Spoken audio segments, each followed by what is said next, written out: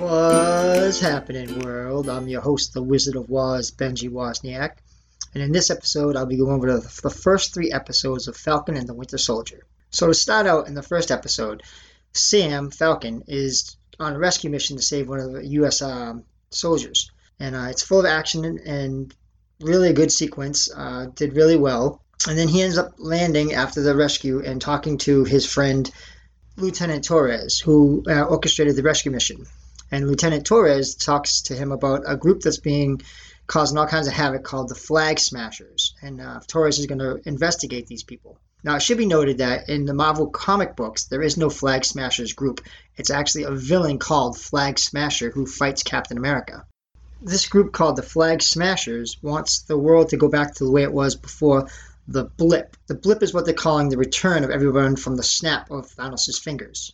Sam lets Torres know he can't actually go with him to help investigate the Flag Smashers at the moment because he has some important business that he has to attend to in Washington, which he assures Torres is not the fact that Steve Rogers is on the moon, that that's something else. So he goes back home and he ends up bumping into his sister, Sarah, who they both own a boat and a house that their father left to them. Sarah's having some financial problems and wants to sell the boat, but Sam is determined to keep it because it's part of the family.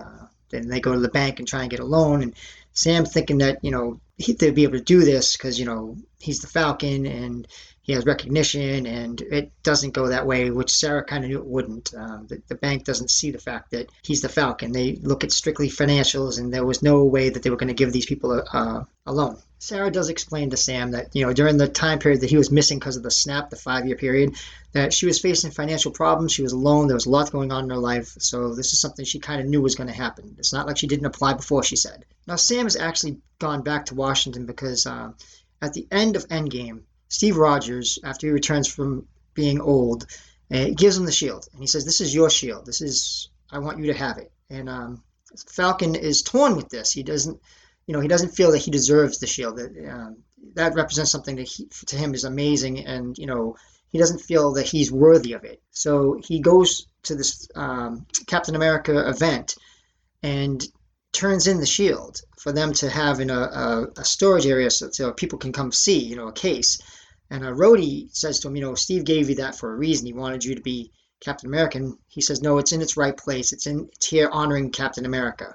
And that's where we leave off. Now we go to Bucky, who is actually under a psychiatric evaluation and going through problems because, he was the Winter Soldier. He was programmed to kill, and he's just turned himself around, and he's not used to life. It's a 100-year-old man that all he ever knew was war after war after war, and now he's thrown into the society to be a normal human being, which he cannot be. And you learn to find out that he's trying to make amends to the people he's wronged. He has a list of people that he wants to help, ease the pain of what the Winter Soldier did to them.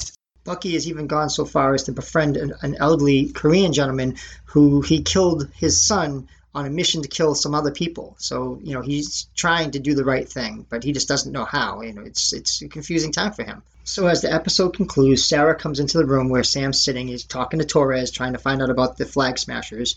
And she says, "You got to stop, and I got to turn on the television for a minute and show you something." So she turns on the TV, and the shield that Sam gave to the museum to be honoring Captain America, he watches as another person is presented the shield, comes out as the new Captain America. And that's where the episode ends. So at the start of episode 2, you're introduced to the new Captain America, John Walker. Now, if you read Marvel Comics, you know that John Walker does take up the mantle of Captain America. He is also the U.S. agent later on, and also Super Patriot. So he's had a few character changes. And we're also introduced to his friend, Lamar Hoskins, who in the comic books actually comes out as Bucky. It's true, they call him Bucky in the comic books at first. And then he changes his name to Battlestar. So at least they didn't do that in the shows. So Bucky is actually watching this television program where they're interviewing the new Captain America. And it makes him mad. I mean, he didn't want the shield to be given to anybody but Sam, because that's what Steve wanted. So Bucky goes and finds Sam, who's actually on a mission to go find the Flag Smashers, who the leader of the Flag Smashers beat up Torres.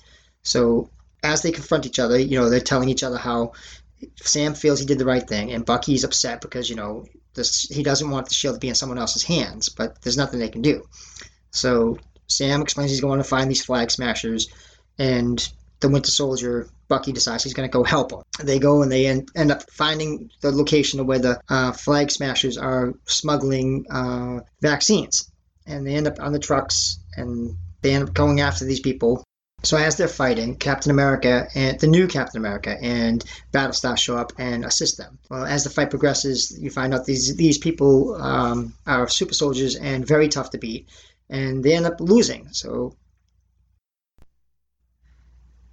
Sam and Bucky are walking down the road, and Captain America and Battlestar pull up in a Jeep and, ask them to get in. And, this is the whole thing about them being Captain America. Neither one of them were happy about the situation. And you come to find out that they got there because there was a tracker in Red Wing. What happens is Bucky and Sam get out of the Jeep and end up going off on their own. And Bucky tells Sam there's someone he wants him to meet. This ends up being Isaiah Bradley. So they go to the house where Isaiah's grandson opens the door. And, it says he's not home. And, Bucky tells him to tell Isaiah that he's the man that he met in Goyang. So they end up going in the house, and you meet Isaiah. Now, the thing about Isaiah is this incident happened during the Korean War. Isaiah was actually Captain America. So he was a black Captain America during the Korean War, a super soldier. And they don't mention the fact that he was Captain America in the show, but in the comic books, he is Captain America during that time period. And they end up leaving, and Falcon's pretty mad because, Isaiah was basically held prisoner and done test on for being a super soldier and ruined his life. And of course, he's mad. He's like, why didn't you tell me that this happened? And he's like, Bucky's like, well, I didn't want nothing more happening to this man because all he went through. And Bucky ends up getting arrested for violating his probation and has to go back to court. This is where you end up going back, and they're being released, and you find out that the Captain America did it so he could have Bucky and Falcon help him, but they agree that they can't help him because they have to follow government rules, whereas Bucky and Falcon do not. On a side note about Isaiah, in the comic books, Isaiah's grandson is the bloodline of Isaiah, so he actually has the super soldier powers, and he becomes the Patriot in the Young Avengers. So this could actually play into the whole WandaVision with her son Wiccan and Speed, but we'll have to see where this goes. The whole premise of this whole thing so far has been the fact that Bucky is upset that the shield was given away, and Sam thinks that he did the right thing. So, will he become the next Captain America? Who knows? In the comic book, Falcon does become Captain America, but I don't know what they're going to do with this. So, at the end of the episode, they say they're going to go see Zemo. Now, if you remember, Zemo is the one that killed T'Chaka. So T'Challa became the king of Rwanda. So, not a good thing, because the Rwandans want to kill Zemo for what he did. So, it's going to lead into something. So the start of episode 3, we go at where Bucky helps Zemo escape out of the prison. And, Sam didn't know anything about it until Zemo shows up. And he's mad, but he understands that they need leads to find out where the super serum is coming from. So he ends up agreeing to it, but he says, when it's over, you're going to go back. So they end up going to Madripoor. And there they end up running into who else but Sharon Carter, the niece of Peggy Carter, Steve's love interest. So she ends up helping them find the lab where this man created the super serum, soldier serum. He ends up getting killed, and they end up splitting up and going their separate ways.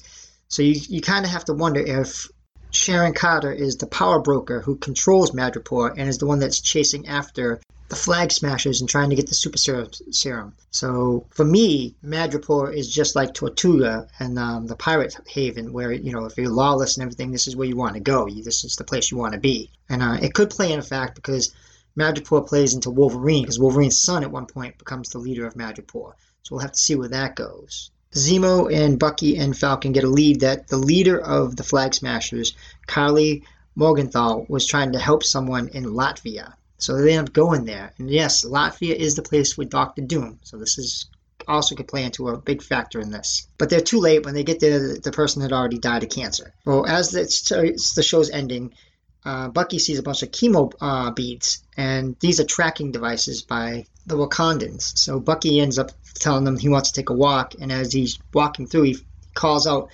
that he knows that the Wakandans are there, and Io comes out, which is huge because she's a major factor in Wakanda. So we'll have to see what happens with that, because they want Zemo. And in this, they keep on calling Bucky the White Wolf. Now, in the MCU, the White Wolf seems to be Bucky, but in the comic books, the White Wolf was actually a man named Hunter. Hunter was found as a child by T'Chaka and adopted, and he ended up becoming the captain of a secret police force in Wakanda called the Hagut Zarui, which T'Challa ends up disbanding because of the brutality that they had. And he ends up becoming a villain towards Wakanda, so we'll have to see where this goes. So we got 3 more episodes to figure out what's going to happen. Will Sam take the mantle of Captain America, and what's going to happen with this Flag Smashers, and all the other questions that need to be answered. Will Doctor Doom appear? Will Wolverine appear? What's going to happen with the MCU? But it's all actually been pretty interesting, and the show's not that bad so far. So I hope you all enjoy it, and please tune in next time to What's Happening.